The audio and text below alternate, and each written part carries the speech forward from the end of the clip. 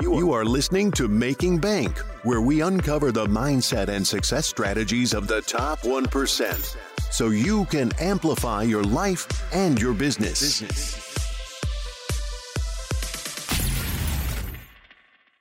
Welcome to Making Bank. I am Josh Felber, where we uncover the mindset and the success strategies of the top 1%, so you can amplify your life and your business today. Super excited and honored for today's guest.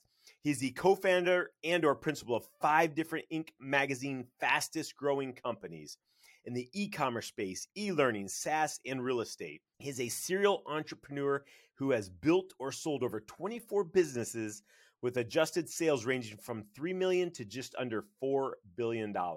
He is currently the CEO of All Channels Media and a principal in Scalable.co, digitalmarketing.com, Traffic and Conversion Summit, Praxio.com, TruthConversion.com, War Room Mastermind, Fully Accountable, Everable Restaurants, Big Block Realty, Scribe Publishing, and Real Estate Worldwide.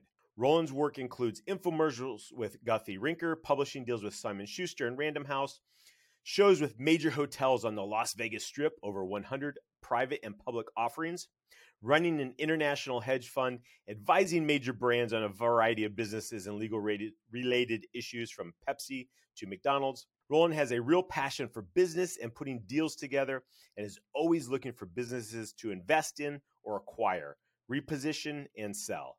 Recent strategic partnerships and clients include Microsoft, Southwest Airlines, Etihad Airlines, HarperCollins Publishing, FedEx, and Uber. Super excited to welcome Roland Frasier to Making Bank. Hey, Josh, it's good to be here. I'm sorry for the long bio. I don't know where that one came from. That was one of the longer ones. That's okay. Well, it's like, man, when does he ever take a break in there? Guy sounds like he's full of himself to me.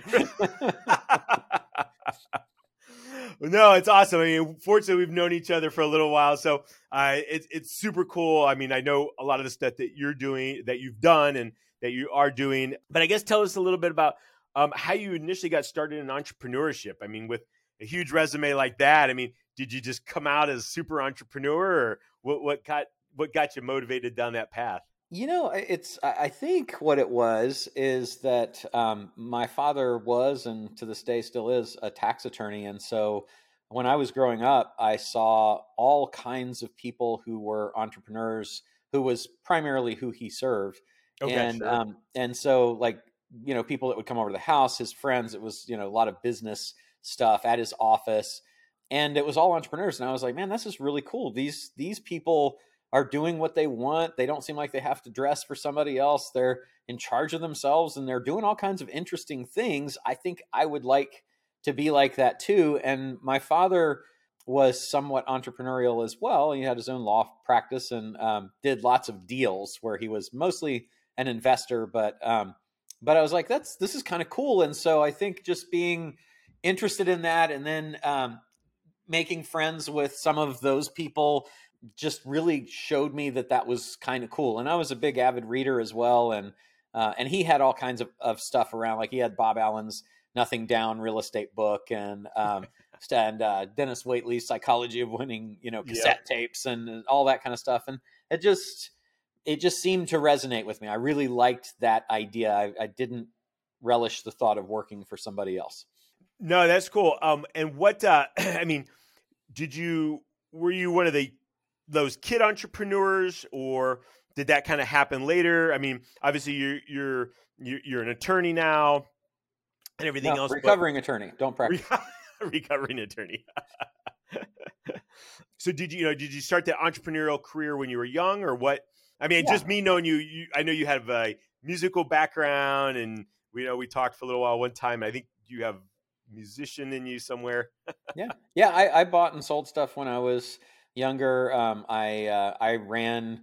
I played in bands out in clubs starting at age 15. So I had a band that I played in. I had a couple of those. That was a business, and paid us pretty good money. And I ended up seeing the opportunity to take the money that I made from that and acquire PA system and lights, and then I'd go and run sound and lights for other bands, and turn that into a little mini business, and then in school, of course, I may or may not have engaged in the buying and selling of certain substances that not to be mentioned.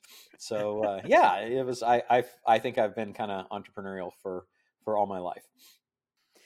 And so along that way, I mean, obviously buying and selling and doing different things. And I know I came down and went through a whole training you guys did with zero, buying other businesses and, acquiring other businesses with no money down and different things like that. I mean, I guess, how did that all come about, or how did you start to figure out those strategies and those different tactics and things to really start to do that?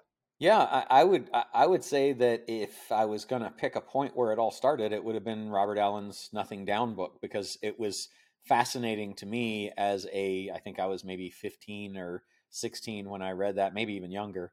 But I was like, that's really cool. You can actually acquire real estate with no money down, and interest rates were high at that point. They were, right, maybe 11, 12%, and I remember they went up to like 16 that I can recall. And so in that book, he was talking about, and there's these properties and 6% note and 8%. And I was like, what? Where that? Maybe in somebody's dream. But it was funny because it was out of touch with the way things were, but the concepts made a whole lot of sense to me. And so, so I got my real estate license when I was 18, which was the soonest I was, you were able to get it where I was. And, I was determined to build a real estate empire, and it was fun.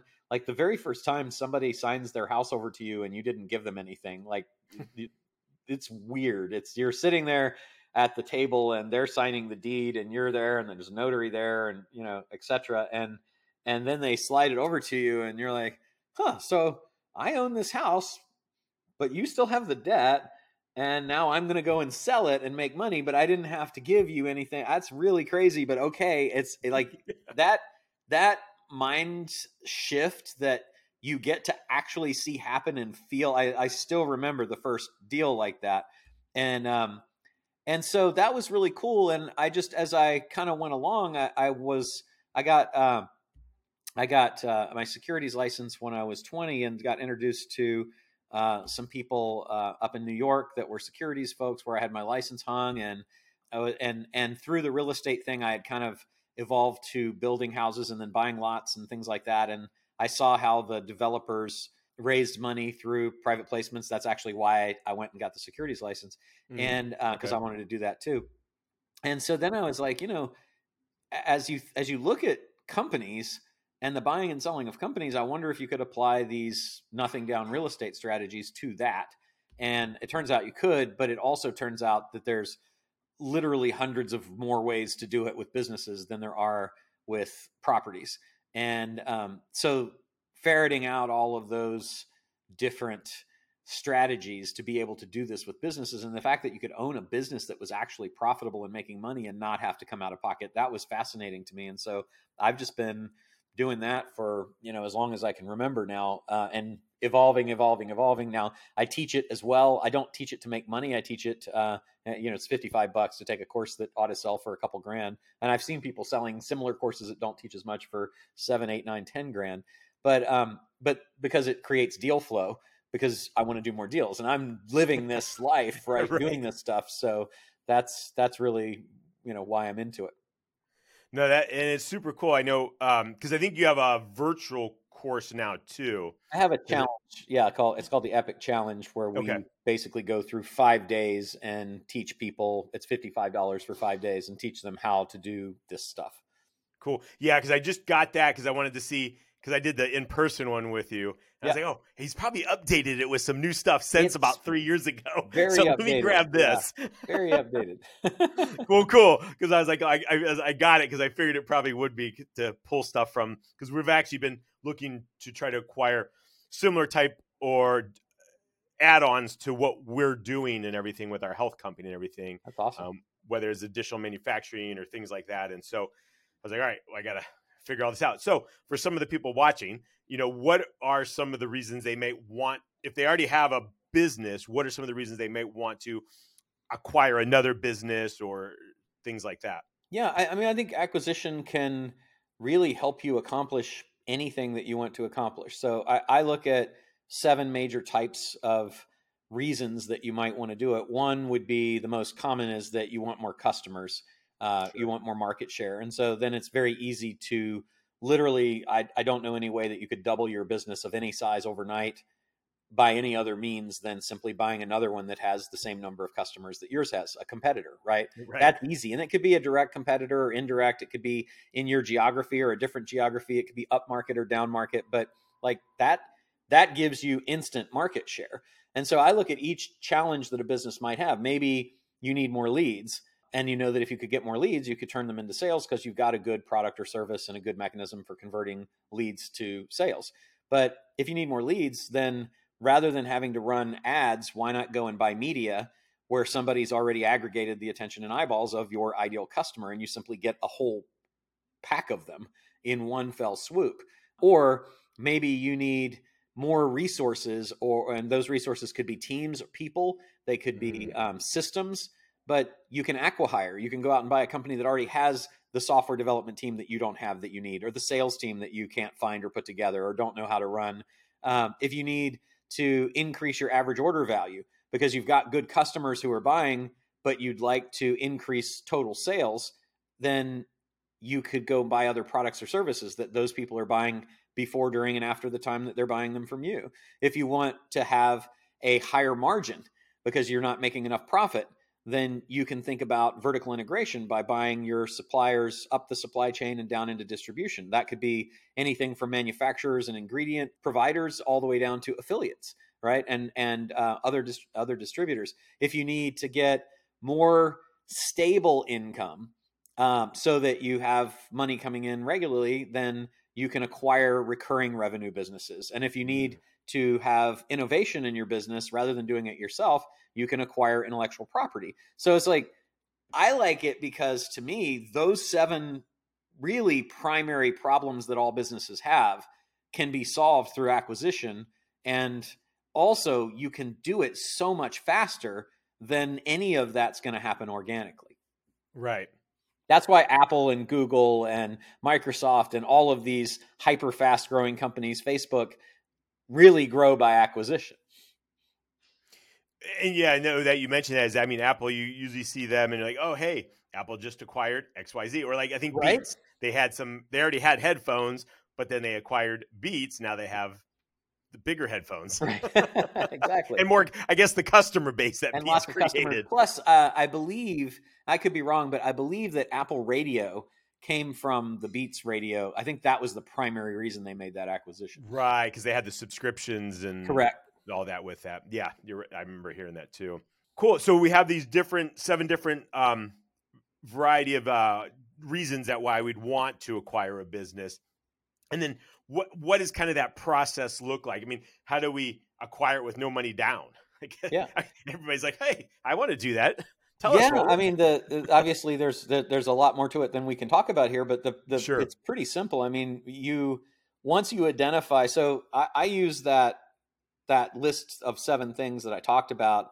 To me, that means there's different categories. So there's competitors, there's media, teams, resources, products, services, MRR, monthly recurring or annual recurring companies, suppliers, distributors, and IP. So I go around that, I call it the acquisition wheel. I go around those 7 categories and then say that solve those 7 problems, and then say, who are the primary companies that fit that description? And each of those 7, by the way, has another 5 to 10 things that are subcategories, right?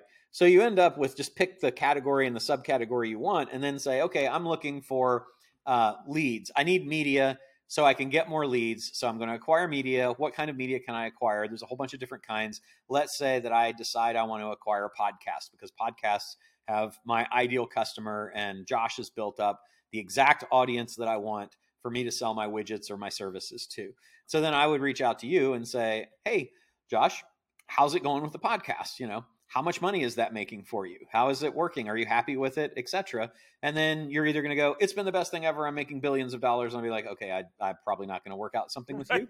Or you may be like, man, I love doing the podcast, but I'm having a really hard time justifying it because it doesn't really make any money. I mean, I don't know how to get sponsors, or I've got a sponsor or two and, I make $1,000 a month from it, but it's not like it's the best thing I've ever done. And it's kind of become a little bit of a labor of love and a distraction and maybe even a pain in the butt.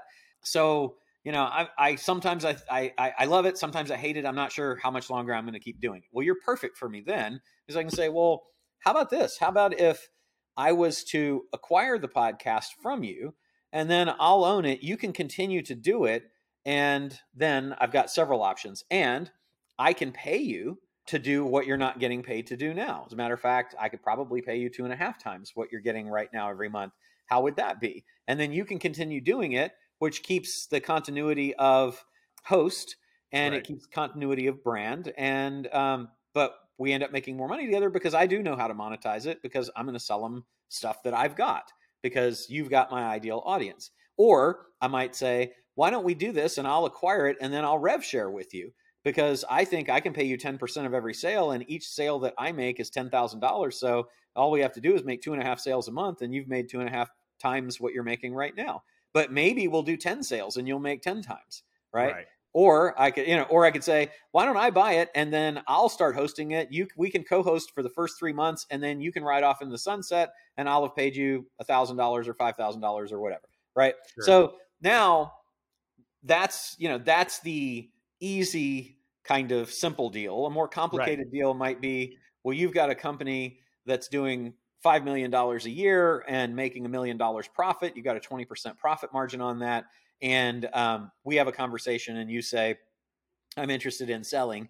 And we talk about it, and I say, okay, what do you want? And you say, I want $5 million for it. And then I'm going to basically say, well, what are the strategies that I could do to acquire that from you and get you what you want without me having to come out of pocket? So the very first thing I would do is I'd set up my own company that I call it an SPV, or a special purpose vehicle. The only reason we're setting that up is to acquire the assets of your company.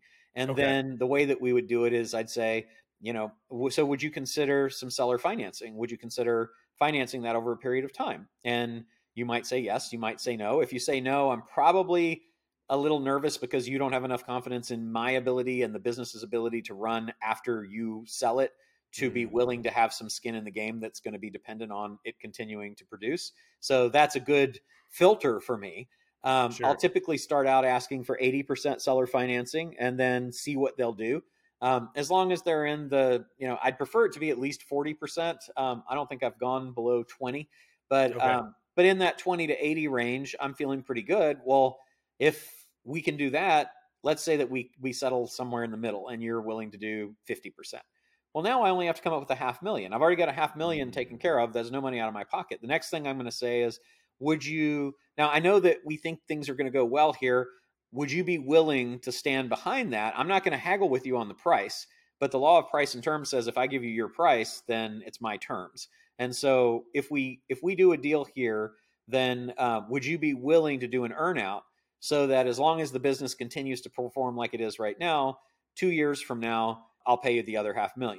You might say yes. You might say no. You might say, well, I don't know. I mean, I got to get something now. How about I'd be willing to do 25% that way? Be like, all right, awesome. Well, now I've got 50% seller financing. I got 25% as an earnout. I'm no money out of pocket, and I only have a 25% gap, 250,000. I only have a 20. On my total purchase price of $5 million. Right. I will be within, is it 1.25 million? So I got 1.25 million. I've still got to come up with 25%, but I've got 3.75 with no money out of pocket. Right. And so then I just continue going through strategies. I've got about 219 of them at last count. Right. And so I'll just go and look for, where is the opportunity in the business? Where is there money? Is there money in merchant reserves? Is there money in suppliers that I could get to loan me money? Could I change the payment terms on whatever it is that you're selling so that I effectively capture 2 or 3 months of free time by extending the window from 30 days to 90 days on my suppliers that I have to pay? Could I consign inventory to you and say, hey, look, why don't I take the business, but you continue to own the inventory, and then I'll pay you for the inventory at cost as each unit sells. So effectively, you're going to keep owning that. It'll be consigned to the business. We'll sell it as it goes. Maybe I'll go to your team and I'll say, hey guys, I know Josh has always owned 100%. And there was never really an opportunity for you to own any of this before. I'd like for one of you guys to step into Josh's shoes. You've been here running this thing for 5 years, and you know everything there is to know about it. You got the cred and the chops to do it. How about if you invest? I give you the ability to buy 25% of the company at my cost. Well, if I can do that, then I get you your 25%. I get the buy-in of my people who are going to be running the company. Now I've got them locked in because they got their money in it. Where are they going to get the money? Home equity loan, friends, family, stocks, bonds, investments, all kinds of loan, right? Lots of places they could do that. And then I've got 75% of the company and I haven't paid anything for it, right? Or I might look at your accounts receivable and go and factor those. Or I might look at your credit lines that you've got in that company and do that. Or maybe there's some assets I don't want and we can carve $1,250,000 of assets out, or some combination of all of those things, right? Like I said, a couple hundred ways to do it. And so then when we agree on that, it's really just saying, I've got a whole bunch of strategies. I only need to figure out what do I need to come up with. And then I'm going to build a stack of different strategies that don't come out of my pocket or create personal liability for me. And I'm going to use those to give you everything that you wanted for the company. And some of that's going to be cash. So a lot of people confuse what I do and say, oh, you're no money down. You can't do deals like that. It's like, it's hard to do no money down deals, but it's not hard to do no money out of pocket deals. And there's a big difference between those two. Gotcha. Yeah, no, that is for sure. That's super cool. So, and then in your book, Zero Down, this is the stuff that you dive into. Correct. Awesome. And where can people get the book? That's a really good question. I don't know what the site is. I mean, I found it on Amazon, but I didn't know if you had another spot. You can get it on Amazon, I hear. You can get it on Amazon. But I think it's nothingdownbook.com, but honestly, I should know that. But if you find me anywhere on social media, it's like Facebook, LinkedIn, YouTube, TikTok, any of those places, / Roland Frazier, you can message me and I'll put the link up then. And we'll have it below. We'll find it and put it below. Yeah. Thank you. I appreciate that. And I do that 5-day challenge, which is at getepicchallenge.com as well. So in the challenge, that's the virtual course that'll dive into what we were just talking about. 5 days, a couple hundred different ways, everything like that. Yeah, with all the tools and the breakdowns and explanations and Q&A and all that kind of stuff. Cool, awesome. I know we just got a couple minutes left. What's something you're like, oh man, I hope Josh was going to ask me this question, or just something you really want to leave everybody with? What is the biggest challenge that your audience faces that's listening or watching that we might be able to talk about that would help them? That's what I would like to talk about. Yeah, no, super. I mean, just from feedback and stuff I've gotten, I mean, a lot of people, they're always looking for different ways to grow or I guess kind of find that way to scale their business. They get stuck at like that $1 million level. It's like, oh, how do I break through that $1 million level, or 5 million, or whatever the number is, and kind of that being able to push through to that. And so that I always get a lot of emails on that. Yeah, I mean, really, I think that's fantastic, because that's exactly what we've been talking about. And I think it's that I think that if you can get your mindset changed from the mindset of the way that I grow is to sell more stuff to people using the things that I've been doing, and understand that there are so many additional opportunities to grow, like acquisition, which is only one.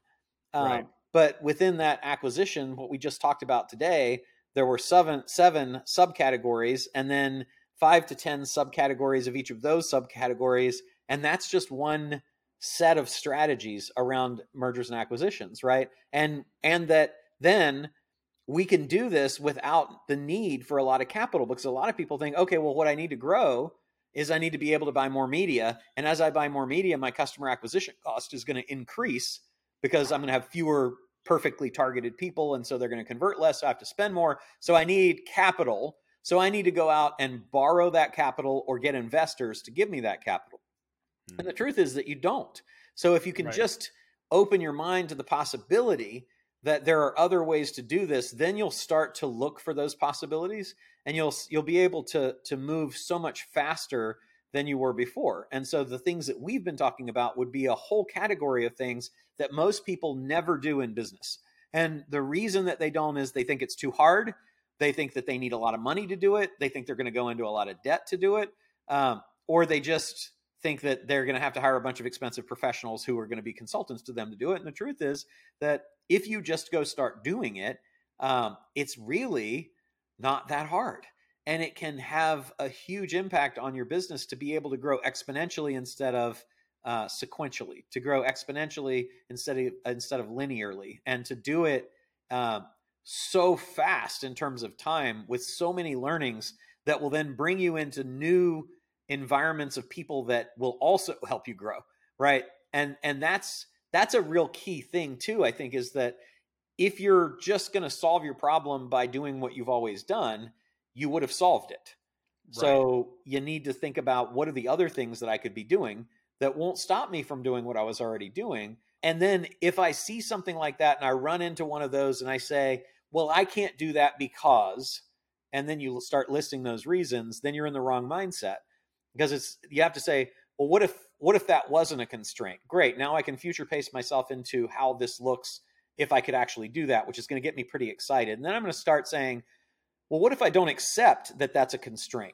What if I could get past that constraint? Who would I need to talk to help me do that? How would I have to think differently to do that? What things would I have to try that were new to do that? Then that helps you break through those barriers to get to that next level of thinking, because we are all, self-included, thinking way too small all the time, right? Yeah. There's not any difference between you and me and Warren Buffett and Mark Zuckerberg and Sergey Brin and all those, Elon Musk, other than our mindsets are different, right? And with a good mindset and some luck and a business model, I mean, you can take over the world. Awesome. And I know people are probably thinking, oh man, for me to go out and try to buy and do this M&A stuff, and do they need to have any like anybody on their team that they need to have? Do they have to have a certain type of attorney or a certain CPA person? Like, I guess, what is that kind of that little circle that they need to either build or not have to worry about? Yeah, it's a great question. I think when you're doing smaller deals, as long as you're doing them through a separate company, you can close with a simple contract that you could probably create off the internet. I'm not giving legal advice, and you should always go see an attorney because that's good advice. But the truth is that very often smaller deals can just be done with a simple written agreement that says what each party is going to do, that each party signs, and then you go do it. And then you don't even need expensive due diligence and financial statements and all that very often in the smaller deals, because as long as you're not on the hook for your personal credit or your money or an investor's money, if things don't work out, you just give the thing back and nobody loses. Right. If they lied, if you get in and you find out they lied about something, and, basic business common sense can help you say, well, let's take a look at how much money's in the bank account. And let's look at this contract that you say you have with this person, but that's kind of, you're good. Now, as you get into bigger deals, does it help to have a financial person like an accountant to be able to look at statements and say, yeah, it looks like these are legit, or attorney to say, let's build a more solid contract on this. Yeah, sure. But those are really the key people. Typically, you'll have somebody that knows something about mergers and acquisitions. That can be the attorney or an investment banker or an advisor. You have an attorney that's done M&A, mergers and acquisitions deals, and you have an accountant that's familiar with M&A deals as well. And if you've got those three things, and you might be talking about in a mid-sized deal, $15,000, $20,000 for that, you can minimize it a lot by just having your act together and being very organized, because most of those people bill by the hour. And so if you come in having negotiated most of the terms and looking for advice and a review versus, hey, let's have a conversation and talk about my family while you're billing me $750 an hour, and then, let you talk to the seller for another 3 or 4 hours about that, bill can get big pretty quickly.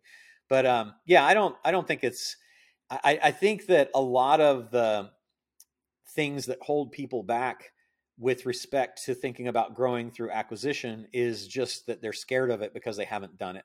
And so what's cool about that is that you can acquire something as simple as a Facebook group or a podcast, and then that will give you confidence and start building your acquisition muscles and experience to say, yeah, that wasn't that hard. And wow, now I'm getting, like one of our businesses that sells dog toys, we're buying Facebook groups of dog owners. And, we'll buy a Facebook group for $1,500 that has hundreds of thousands of members and we'll get 300 sales a day from it. And like, that would cost us so much money if we were running ads through the Facebook, right? So once you get, it's like anything. The first time you ever do anything, it's hard. And then the more you do it, the easier it gets. And then it becomes, old hat. Awesome. Hey guys, I hope you guys were taking notes, really listening to what Roland was talking about today. A lot of amazing insights on acquisitions and different strategies for your business to grow or to scale or to, think beyond how you're currently doing it and, find some different applications to help your business grow. And whether that's through acquisition or just a different way of thinking. So go back, watch, listen to this again, take those notes as long as you're not driving, and definitely check out RolandFrazier.com is his website, and he's on all social at the same handle, Roland Frazier. And we'll have the link down below for the book as well. So Roland, thank you again for coming on Making Bank. An honor to have you on the show today. Yeah, man. Thanks for having me. I appreciate it. I am Josh Felber. You are watching Making Bank. Get out and be extraordinary. Thank you for listening to Making Bank. If you have enjoyed this episode, please leave a review, and sharing is caring. Follow Josh Felber on Facebook, YouTube, and Instagram for more. You can also listen to Making Bank on Amazon Alexa, Spotify, iHeartRadio, and watch on Apple TV, Success Thinkers Network, Amazon Fire, and YouTube.